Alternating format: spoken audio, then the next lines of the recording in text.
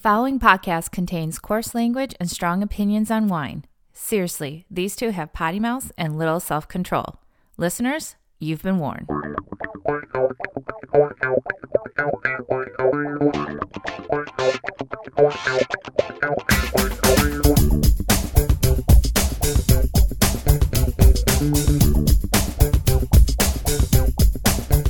Live from our basement studios in suburban Chicago, it's another edition of That Wine Pod. I am Pete, and sitting across from me, my co-host, the Regent of Rhone, Vino Mike. Hey, what's up, everybody? So you got the everybody in there. Last episode, since it was a delayed release, had the hello, everybody. Kind of missed it. Hey, changing it up a little bit, keeping it fresh week to week. You know how we do it here. Very off the cuff, very improv, no preparation, no studying, no anything. Just real wine talk from two real dudes. Wait a minute. We don't plan this? I mean, it's so professional and always so on point. I can't believe we don't plan. We don't prepare. See how impressive? That's so impressive. People are going, yeah, no shit. Oh man. All right. So what do we got in that bottle? All right. Today in that bottle, one of my favorite wine regions, the Rhone Valley we're going to. This is a little Côte de Rhone today. But something kind of special because it is, most Côte de Rhone you're going to be drinking on the market today is probably mostly 2017, 2018 vintage. It's a wine that you typically will consume younger. But I brought a little 2011 Côte de Rhone for us today, Pete. And great producer that you know, and I've just known for many, many years now that I buy these guys every single vintage practically. It comes out, it's so good, and it ages so well. So we're drinking a producer called Domaine La Garrigue, and the name of this Côte de Rhone is the Cuvée Romaine, vintage 2011. Wow, that is quite a bit of age. My guess is that tasting notes on this would have stopped the drinking range at 2017, maybe 2018 on an outside range, maybe 7 years. Yeah. So you're pushing the boundaries here. Yeah, I think 5 years from the vintage is a really good rule of thumb for most Côte de Rhone. And it does, even basic Côte de Rhone can sit around for a number of years and you get a little bit more complexity. I mean, we're not in Châteauneuf-du-Pape here, but we're really close by, and we're talking about the same varietals. Like this Côte de Rhone here is, I believe, about 65% Grenache, 25% Mourvèdre, and 10% Syrah. So you're going to see a lot of Châteauneufs carry a similar blend to that also. And, Châteauneufs, as we know, these wines age tremendously well. They're required in a way that you sit on them and age them so that they can develop and show all the wonderful character that comes with bottle aging it. But some of these Côte de Rhones will, like a little baby Châteauneuf, like it'll give you a peek into that for way less money. Yeah, I think this one held up really well. I mean, it's still got a lot of dark coloring, in the wine. It's not bricky or doesn't really show age on that part, and still a lot of freshness on the palate. Some deep fruit, but a little bit of freshness. And I think one of my favorite parts of this wine is the concrete tank aging versus wood. So this doesn't really see any wood, I don't believe. Versus large barrel, and it preserves some of that freshness a lot more. Not as clean and bright as stainless steel tank wood, right? And you still get a little oxygen exchange with concrete, but I think it preserves that a little bit more. And this particular producer, they're pretty hands off. I mean, I don't know if they're natural or not, if they're that cool, but I know they don't filter, right? This is a non-filtered Côte de Rhone. It definitely throws some sediment.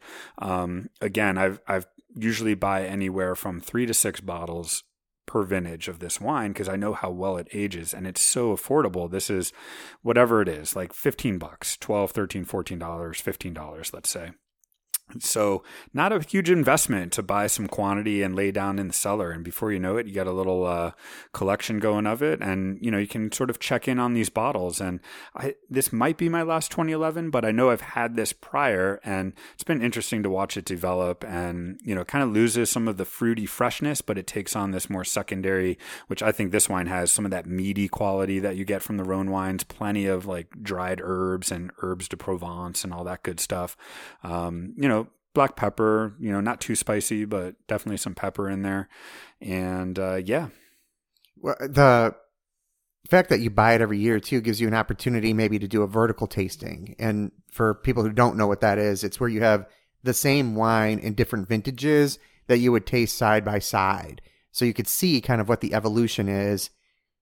There's going to be vintage variations, of course, but you'll also get to kind of see how the wine may evolve by drinking some older vintages too. Super fun to do that. And I have done that with this wine before, and it's really cool because you get such a good feel for the vintage. Now, 2011, not a terrible vintage. There really isn't bad vintages in the Rhone. 02 was notorious for just an unbelievable amount of rain. And, some are hotter, some are more perfect, but I think that's what makes Côtes du Rhône and this area in general such an awesome go-to for the everyday wine drinker, for such amazing value, because it's kind of hard to miss and get a bottle that lets you down. Yeah, the price point here too, right? At $15, and these are older vines. We're talking 60 to 90-year-old vines. Yeah, that's right. Forgot to mention that. I mean, there's some serious quality fruit that goes into this bottling here. Yeah. All right. So, what are you drinking this with? What's your food pairing? What's your go-to on something like this? I think I would love a braised meat, right? Like short rib or ossobuco, something hearty but easy and soft and braised, or just a really well done, not cooked well done, but just a really well made burger on the grill, medium rare, right? But just nice high quality beef burger, little salad on the side, arugula salad maybe, and a nice little Côtes du Rhône here, because even though it's 14.5 and it's a full body, alcohol percentage here is 14.5, it's pretty full bodied, but it's it's soft enough and sort of complex enough to not overpower something like a salad, maybe a steak salad with this too, just a little hanger steak on some greens. Hanger steak. Now you're talking my language there. Love hanger. Tough to find because there's only that one little cut on the cow to get it, but it's so delicious. Mm-hmm. That's right. Great to throw that on the grill. And yeah, I agree. I think I could even see some nice lamb chops off the grill with this for me too. I think would be good. Yeah. A little bit of that fat, a little bit of that gaminess. Yeah. It's really pretty. Yeah. Rub it down with some herbs. Smack it up, flip it, rub it down. Oh, no. Yeah, so that's great. And speaking of food, I think it would be nice to find something like this on a restaurant list. This would be a treasure on a list for two reasons. Number one, you're not going to be able to go pretty much to a retail store and find 2011 Côtes du Rhône anywhere. Most retail and a lot of restaurant lists, quite honestly, are more current vintage when it comes to what they have to offer. So to find an older vintage wine on a list, that's a big thumbs up. And, it's Côtes du Rhône. I mean, I don't know, a standard markup of, for a restaurant list would probably put this right around the upper 30s, low 40s on the higher end. For a bottle of wine at a restaurant, that's pretty inexpensive. Yeah, if I found this for anything $45 or under, mm-hmm. I'd be really happy with it. And the aromatics on this are unbelievable. It just keeps opening up because we didn't open up that much before we started recording. So, I mean, it's so beautiful. So I could see this evolving throughout the meal and really being fun, or at least the entree, because I'm probably ordering this second because I got to have some bubbles or something first, or, something different, maybe a rosé. A little aperitif before for the main attraction, if you will. Yeah, but why don't we talk about that? I mean, unless you got any more on this wine.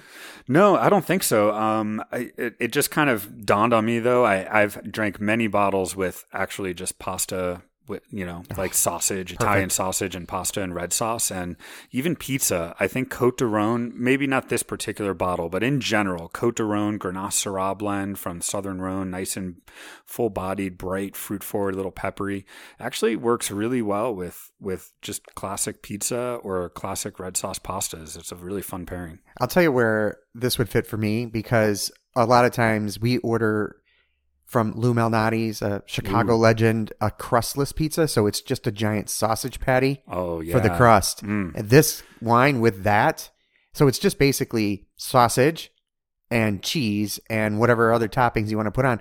Sometimes we like to put pepperoni on top of that too, but with the crustless big sausage patty on the bottom, this would be perfect. Yeah, sounds absolutely phenomenal, actually. All right, so we're going to transition back to that question, really, because one of the things that I think people have difficulty with is understanding how to navigate a wine list in a restaurant. Right. And you're working in a restaurant, you've worked in restaurants. This is kind of up your alley, and I definitely want to talk about that a little bit. Yeah, sure. All right, so let's hit it. What do you got for us? Why don't we start with where you work now? All right. Well, to remind the listeners, or if it's your first time tuning into that Wine Pod, thanks for being here. I am currently at a restaurant in the western suburbs of Chicago called Parker's.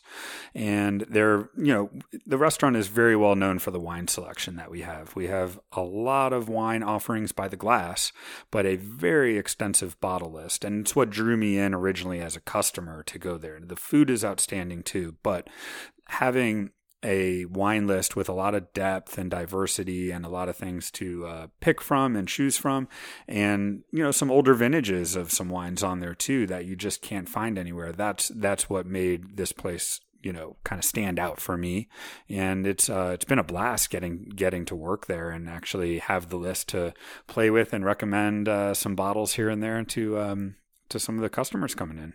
Yeah, and before you start getting in the list, I just want to let the listeners know this is not a sponsored segment by Parker's or anybody else. As usual, we're neutral when it comes to wines or restaurants.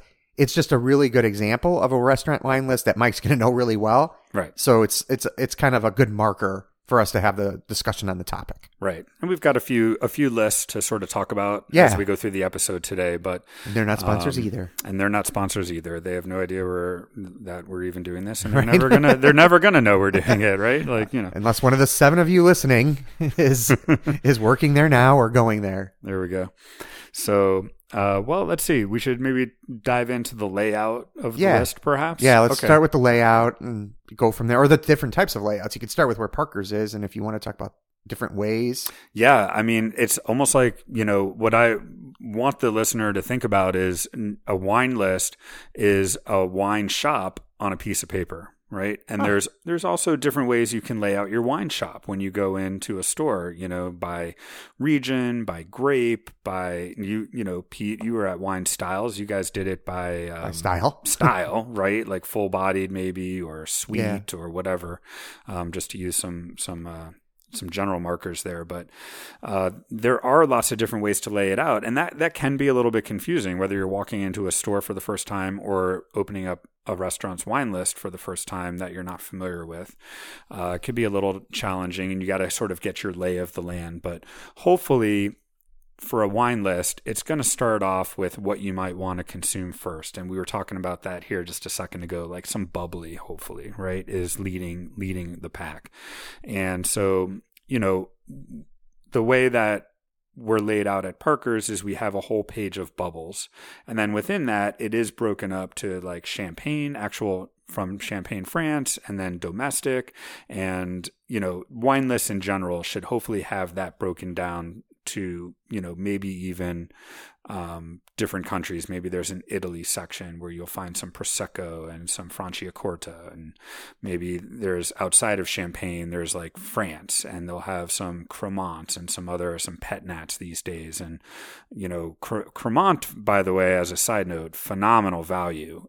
There's 7 Cremant regions outside of the region of Champagne that make wine the same way they do in Champagne, like to the same quality standards. So Burgundy, Bordeaux, the Loire Valley, you'll see like Cremant de Bordeaux, Cremant de Loire, Cremant. Whenever you see that, I definitely recommend jumping on it. It's a pretty good value overall, and you're getting some, it could almost be identical to Champagne in terms of the quality with some of those producers. So it's Cremant de Jura, the Tissot, for example, phenomenal.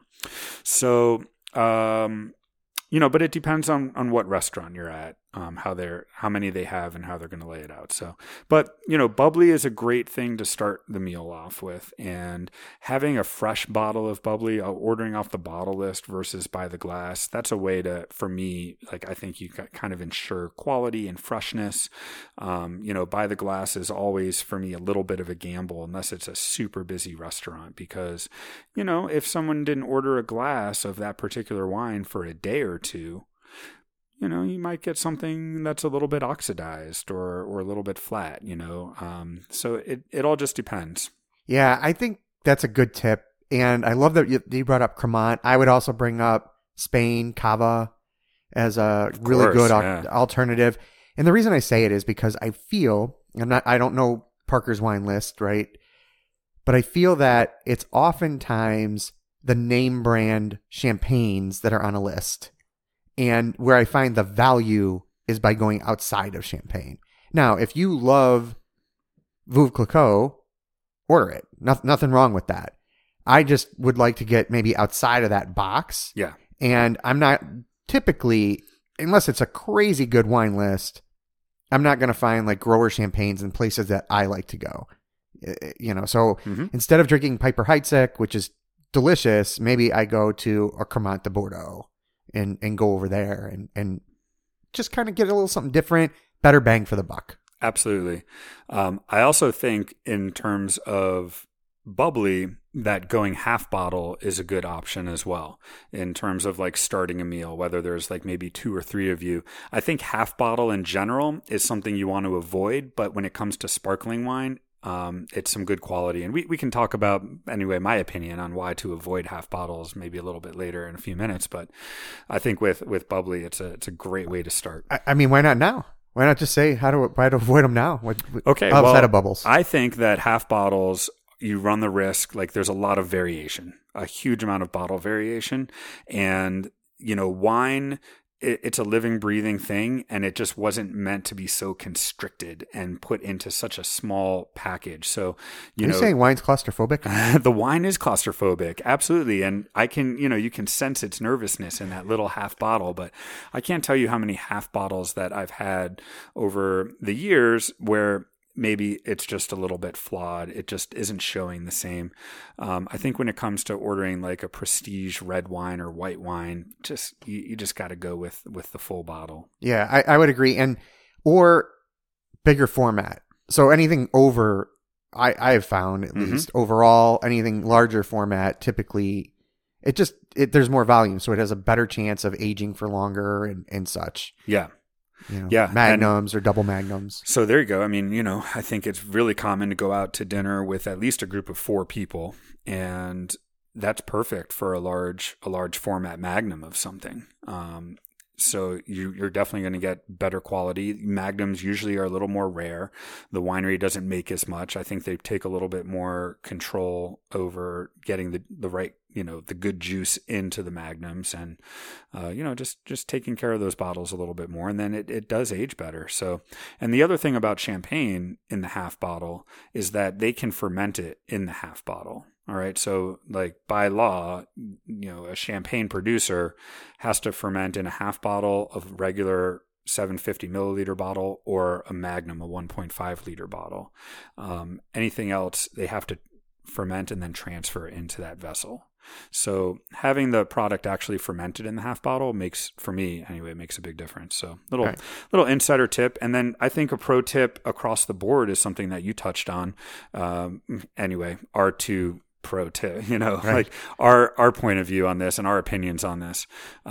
Pro tip, drunk tip, it's all the same. It is all the same, but stay away from the name brands when you go out. When you go out to a restaurant, out to dinner, just stay away.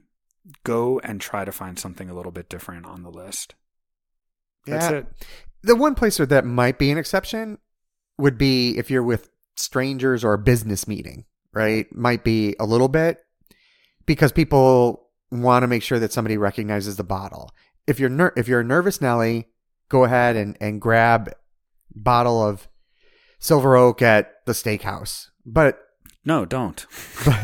That's what I'm saying. If you want to really impress the people you're with, get outside your comfort zone maybe, or maybe it is your comfort zone to get outside of those wines, right? Yeah. Get them outside of their comfort zone.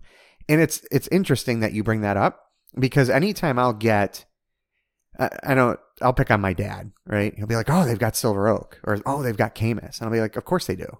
It's a steakhouse. They're going to have those things. It's ubiquitous. It's across the board, right? And he's like, well, what should I get instead? And he'll send me like a picture of the wine list. Yep. And I'll pick it out, right? And now sometimes, unfortunately, that's all you got is the big name brands. That does happen. Mm-hmm. So then I'm going to look for the best name brands. Like I'll look for our friends at Hobbs or something, right? To get something a little bit more artisan, a little bit more crafted, right? A little bit more hands-on. And I'm probably skipping ahead for things you were going to bring up, but... No, that's okay. It's good to talk about this stuff as it comes up, and I would agree with you on that for sure.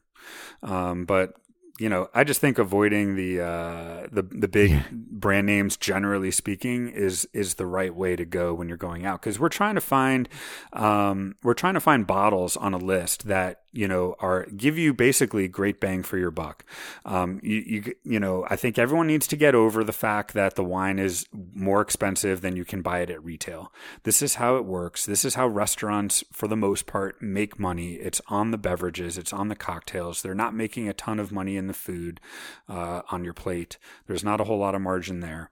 And, what comes along with that extra money you're paying, hopefully, is the bottle being served properly in the right stemware at the right temperature.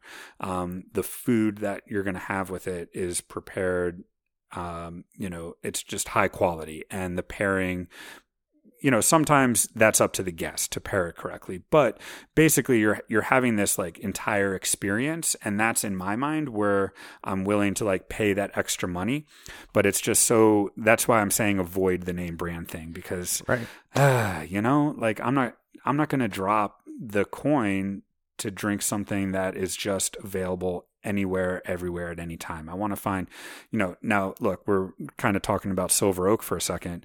If they have 1999 Silver Oak on the menu, different story, right? Sure. Yeah. Right. And just not current. We're talking more current or more recent, or I really like the idea of talking about the bang for the buck, because that if you go into a store, and I'm going to make up pricing, right? But that bottle of Silver Oak is going to cost you $75. And on the menu, it's $195. And you're going to look at that and go, well, I can buy it for $75 in the store. Now you go out and you find a bottle of, I don't know, I'm just going to make up Desperada, which is a great red blend out of the central coast of California. Yeah. And you see that, and your server tells you it's big, it's bold, it's beautiful. And you maybe pay, let's say, $80 for that on the list. You've saved a bunch of money. Plus, you have no idea what Desperado costs anyway. Right. You've never had it before, right? So you then can, go into a store and you see that, oh, it's $30 and I just paid $80. Fine. Like that's just kind of the price that, as you're saying, you're going to pay. And the other piece of that is find people who have corkage fees, that allow you to bring your own wine in then. You can do that too. Yep, definitely. So. Plenty of people do that. So, well, wanted to talk about a few different restaurants and a few different layouts of the wine list. So just to, kind of sum up what we do over at Parker's, after the bubbly, we have what's called the diverse whites. And within the diverse whites page, we have like grape varietals listed in the margin, or possibly regions like Vouvray, right? It'll say Alsace. Then it might say Torrontés, so it's kind relatively easy to sort of navigate your way through that. I gotta throw in my consumer part, right? Okay. I think that's confusing. What's that? Well, because some of them are grapes and some of them aren't. Some of them are regions. Some of them are regions. So I actually find that quite confusing, right? I would rather that it just says Sauvignon Blanc. It just says Chenin Blanc. And then I don't have to, and then you could have the region next to it or something. And that's my 2 cents. I find that to be confusing if I don't know what I'm doing. Well, I've got another list here that actually does that we can talk about, where it is like grape variety driven. But, for the most part, like when I'm on the floor and people are looking at the list, the questions I hear are, do you have a Sancerre? Do you have a Vouvray?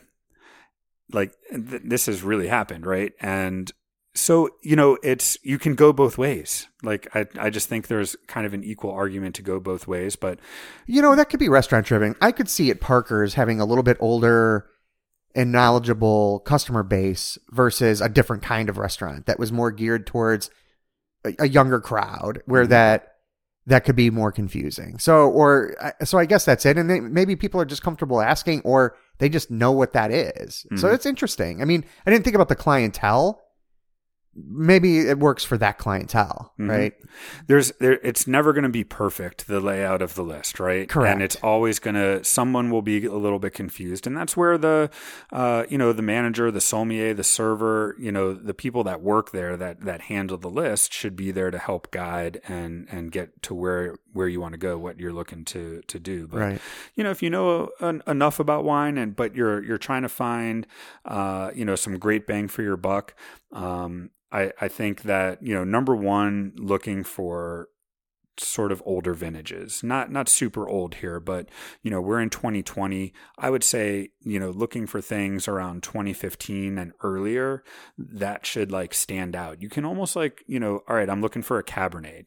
Go to the Cabernet page. Don't look at the producers. Scan the vintages first.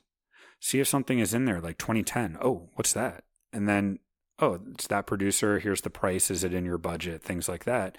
It might be very much worth your while to get that bottle, because again, you're looking for something that you're not going to be able to find out at the store. You're not going to be able to duplicate it at home. I think that's where the best bang for your buck is, where it's a very unique experience at the restaurant itself. Awesome. Yeah, I think I've gotten us off track 3 or 4 times already, so my apologies. We're going to get back to the layout of Parker's. No, this is that type of episode, and I do want to bounce around, but for the core part, so going back to Parker's, okay, so the diverse whites, then we have Chardonnay. That's kind of broken down basic, Burgundy and domestic. Maybe international is in there too. I don't have a copy of the list. I'm not trying to go bottle by bottle and drop a whole bunch of names, but just generally speaking, and I think when you go out to a restaurant, generally you're going to find a Chardonnay page. You might find a different page for Burgundy.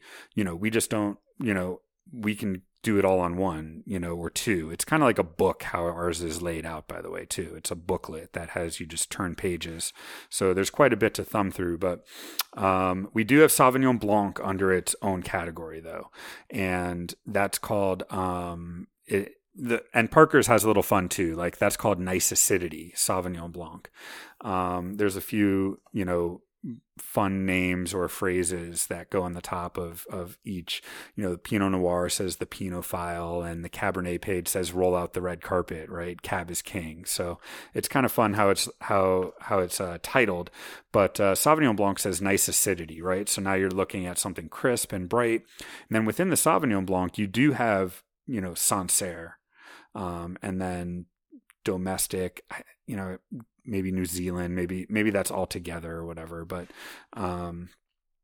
it does separate your French Sancerre versus your New World or your New Zealand bottles.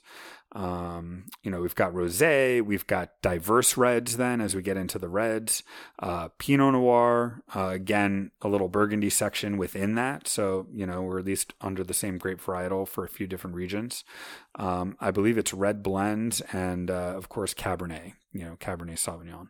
So, that's the layout that we work with. And, it's not as big as the book looks, it's not as long as it looks, but I think it navigates pretty easy. And I think for the most part too, most people turn to Cabernet, Pinot Noir, Chardonnay, and Sauvignon Blanc. But in my opinion, the best values and bangs for your buck are on that diverse whites and that diverse reds page. And I think this kind of holds true across a lot of different restaurant lists. So, a couple other pro tips that I wanted to mention in this episode is getting familiar with regions that will offer great quality. And that kind of ties back to the bottle that I brought today. So like Côte du Rhône and the Rhône Valley, Gigondas, Vacqueyras, Côte du Rhône.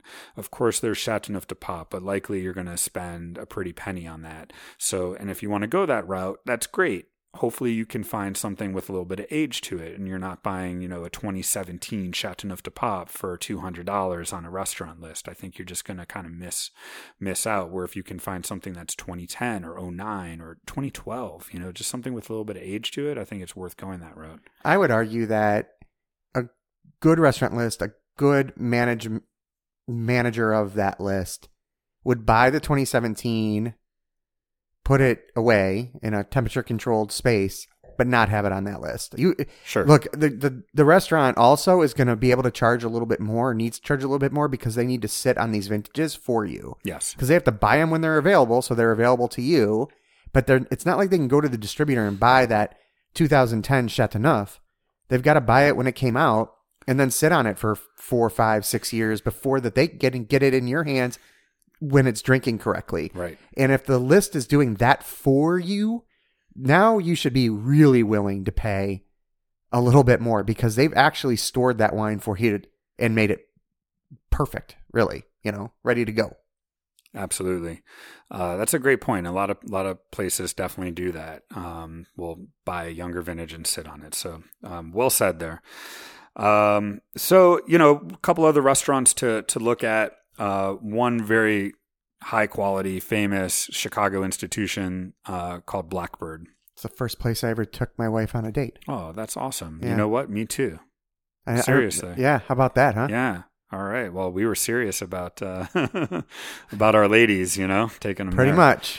Look, It delivers, though. I was lucky to be out with her. I was just trying to make sure she wanted to come back. Right, exactly. Well, great restaurant. Chef Paul Kahan and the team there that's been there for over 20 years at this point, probably. I think they have, great list. And I wanted to use theirs as an example just to kind of see how they lay it out. So they've got champagne and sparkling under, one category, leading off with a sparkling Vouvray, and then it goes right into a champagne by Henriot. So it kind of bounces back and forth. And I think, in terms of this we'll skip the champagne part. We kind of already talked about that. You ask the sommelier. Hopefully, if there's a grower producer list, try to get a grower producer champagne versus Veuve Clicquot. But there's nothing wrong with drinking Veuve if you're going to do that. It's good quality stuff. But again, it's just ordinary and everywhere. So, but I don't even see that on their list. But the next section we get into is called White Loire and Bordeaux varietals. So we probably have Sauvignon Blanc maybe in here, or maybe like Semillon, but we've got a lot of Vouvray, white Chenin Blanc from the Loire Valley, Muscadet. There's some Sancerres, some other Sauvignon Blanc based appellations. Then, okay, so we've got Gurgitch Hills going to California. They got Gurgitch Hills Fumé Blanc on there, and Chapelet Chenin Blanc, and the DeLille Cellars Chaleur Estate White Bordeaux blend. So that's hot. Yeah, that's kind of where the Bordeaux varietals comes into play. Otherwise, this is mostly White Loire. But again, going back to the pro tip, I was talking about Rhone Valley, Loire Valley. You got to have a couple of these in your back pocket. I think the Languedoc in the south of France is a treasure trove. Getting to know a couple of those appellations like Corbière and the Roussillon and Minervois. It's just super hard to go wrong, and the value here is tremendous. I think in Italy, like just Chianti, just going basic Chianti. Like if you're looking to be on a budget out at dinner, these are going to be the wines that will deliver a lot of bang for the buck and maybe turn you on to something new as well. So we've also got at Blackbird, the next category is Alsatian varietals, Alsace, France. White Rhone varietals is another category. But so what they're doing here is French focused. But they've got some domestic in the mix also, right? Yeah, but they're giving you kind of the country of origin and the region of origin for these grapes that are going to be listed on an American bottle, right? Right. A domestic bottle. So you can start to match up. Oh, okay. I see that Semillon is a white Bordeaux varietal. Mm-hmm. Yeah. So that's kind of interesting. Yeah, definitely. So it's a really fun list to navigate through. I think also, Do they do the same on the red side? Yeah. Okay. Yeah, for the most part. It gets a little bit different on the red, but we'll skip there here in 10 seconds. I just think that mentioning that, being comfortable within your budget, like maybe have an idea, like, all right, I want to spend, between $50 and $80. And maybe you ask the server, the sommelier, the manager for some help. Have that, help guide them. Be like, I was looking at this, but I wasn't sure. And you can point, and that's going to at least give them an idea. Like, all right, we're not talking about, $300-$400 bottles with this guest, and here's kind of the range. But be willing to go outside that range, whether it's below or above the price, in order to have the experience that you're looking for. I think it's important to be comfortable. Like, I want to spend like 50 to 80. Well, if they come out with something for 95, we're not trying to gouge. We're trying to give you the right experience and maybe get you into a bottle that you're really going to enjoy and be glad that you spent the few extra bucks on. So, white Burgundy, as you can imagine, and domestic Chardonnay. So they do have that divvied up into two different sections. Then we get into red Burgundy, and then a separate section of domestic Pinot Noir.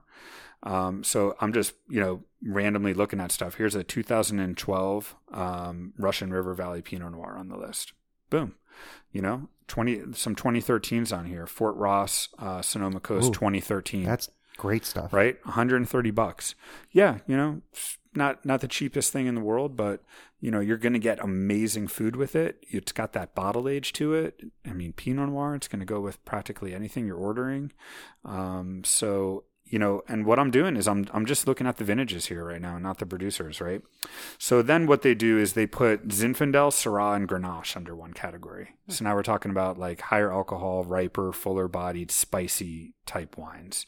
So you got Ridge, Bialy, Bedrock, Klein, and it's all pretty much domestic here. Then it goes into red Loire Valley varietals, which is mostly the Loire Valley. They do have a Lake Michigan Shores Cabernet Franc on the list in that section, so that's kind of cool. Then you go into red Bordeaux, which looks like all actual Bordeaux, red Bordeaux, and then domestic red Bordeaux varietals. So that's kind of cool.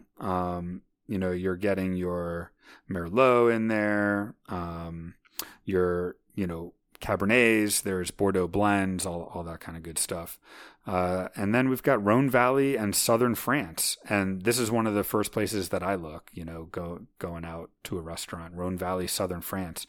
There's so many good bottles on here, and they're all right in that like $50 to $80 range. So, really good stuff. And I think that's laid out, pretty smart. And yeah, I think that's a good one. And then you had one more that you wanted to just bring up. Was there any big differences in how they're laid out? Yeah, there is one more to talk about here. This is, this is a restaurant called Bargello. We can link this up in the show notes, but it's just a Somm, who I'm familiar with that, she put out a wine list recently. It was the first time writing it. She was looking for some feedback and sent it out. And I thought it was interesting. It was laid out pretty cool, where what she did is, let's just start with whites. The first category is called Mediterranean. And then what's the main focus is the grape. So we've got Assyrtiko, Sauvignon Blanc, Posip from Croatia, a white blend from Slovenia, Malagusia, and Moscofilero. And that's what draws the attention versus the producer. Very interesting. When we go to France, we've got Sauvignon Blanc from Touraine, but again, it's bolded as Sauvignon Blanc. And then again, under that, it says Sauvignon Blanc, and it's actually Sancerre. Then we've got Semillon Sauvignon Blanc blend, and that's from Bordeaux. So it's just a different way to lay it out. Just kind of skipping forward here into the reds. Let's see, France red, Pinot Noir Gamay blend. Gamay, which is the Marcel Lapierre Raisin Gaulois, the Gamay from Morgon. Then gets into Rhone blends. So, if you're going over here to Italy, a lot of Nebbiolo, Barbera, Nero d'Avola, Sangiovese versus the regions. Interesting. So, she made it a little bit easier. I mean, it's probably a little younger clientele, right, or a clientele that may not know what those regions are. So right, that's really cool. Yeah. All right. Well, to wrap it up, why don't we look at what would you say your top three?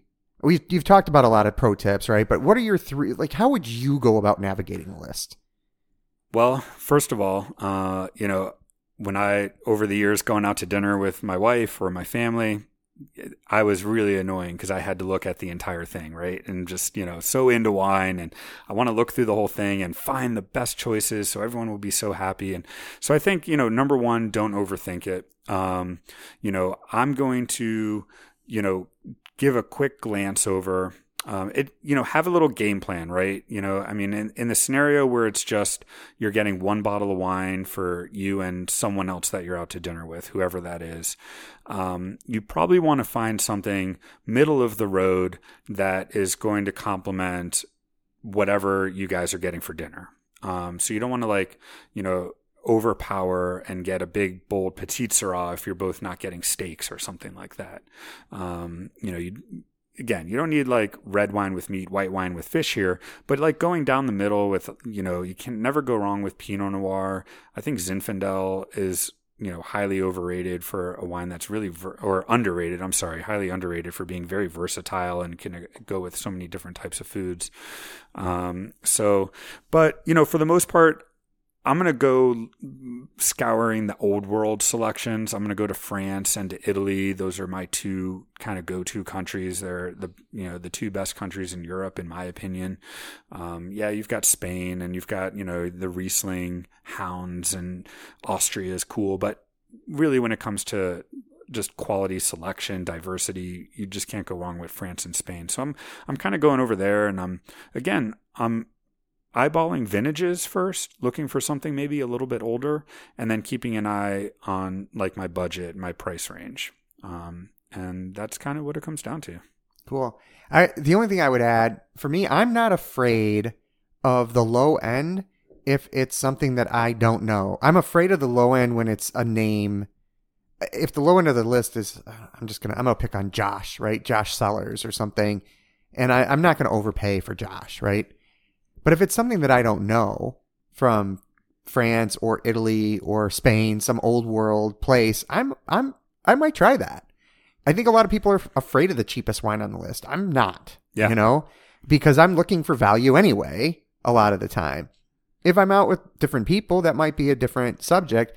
But I can tell you the rule of thumb that a lot of people go to is don't buy the cheapest one, go with the second cheapest one. Great Saturday Night Live skit. I believe it's SNL that did really? Oh yeah. Definitely got to link that up. Maybe it's okay. Hilarious. I don't know that one, but it's called Second Cheapest Wine. Oh gosh, that's funny. I didn't even know about that.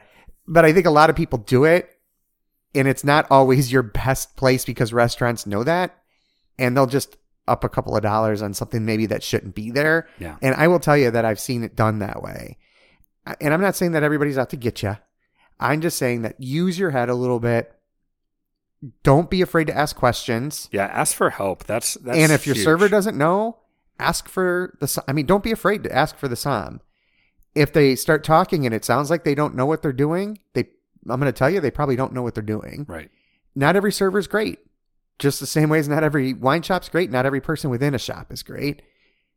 We're not great, but we have some experience behind what we're saying. So I would look at that. And I happen to like Spain a lot. And then domestically, I'm either looking for something in Washington or going something funky. If they've got Finger Lakes or some weird, Lake Michigan Shores thing, I'm probably ordering it because I'm super curious about what's going on. So yeah. And at a place like Blackbird, I mean, they're putting some serious effort into what to bring on and put on the list. So right. It's like building trust with your local wine shop too, building trust with the restaurant.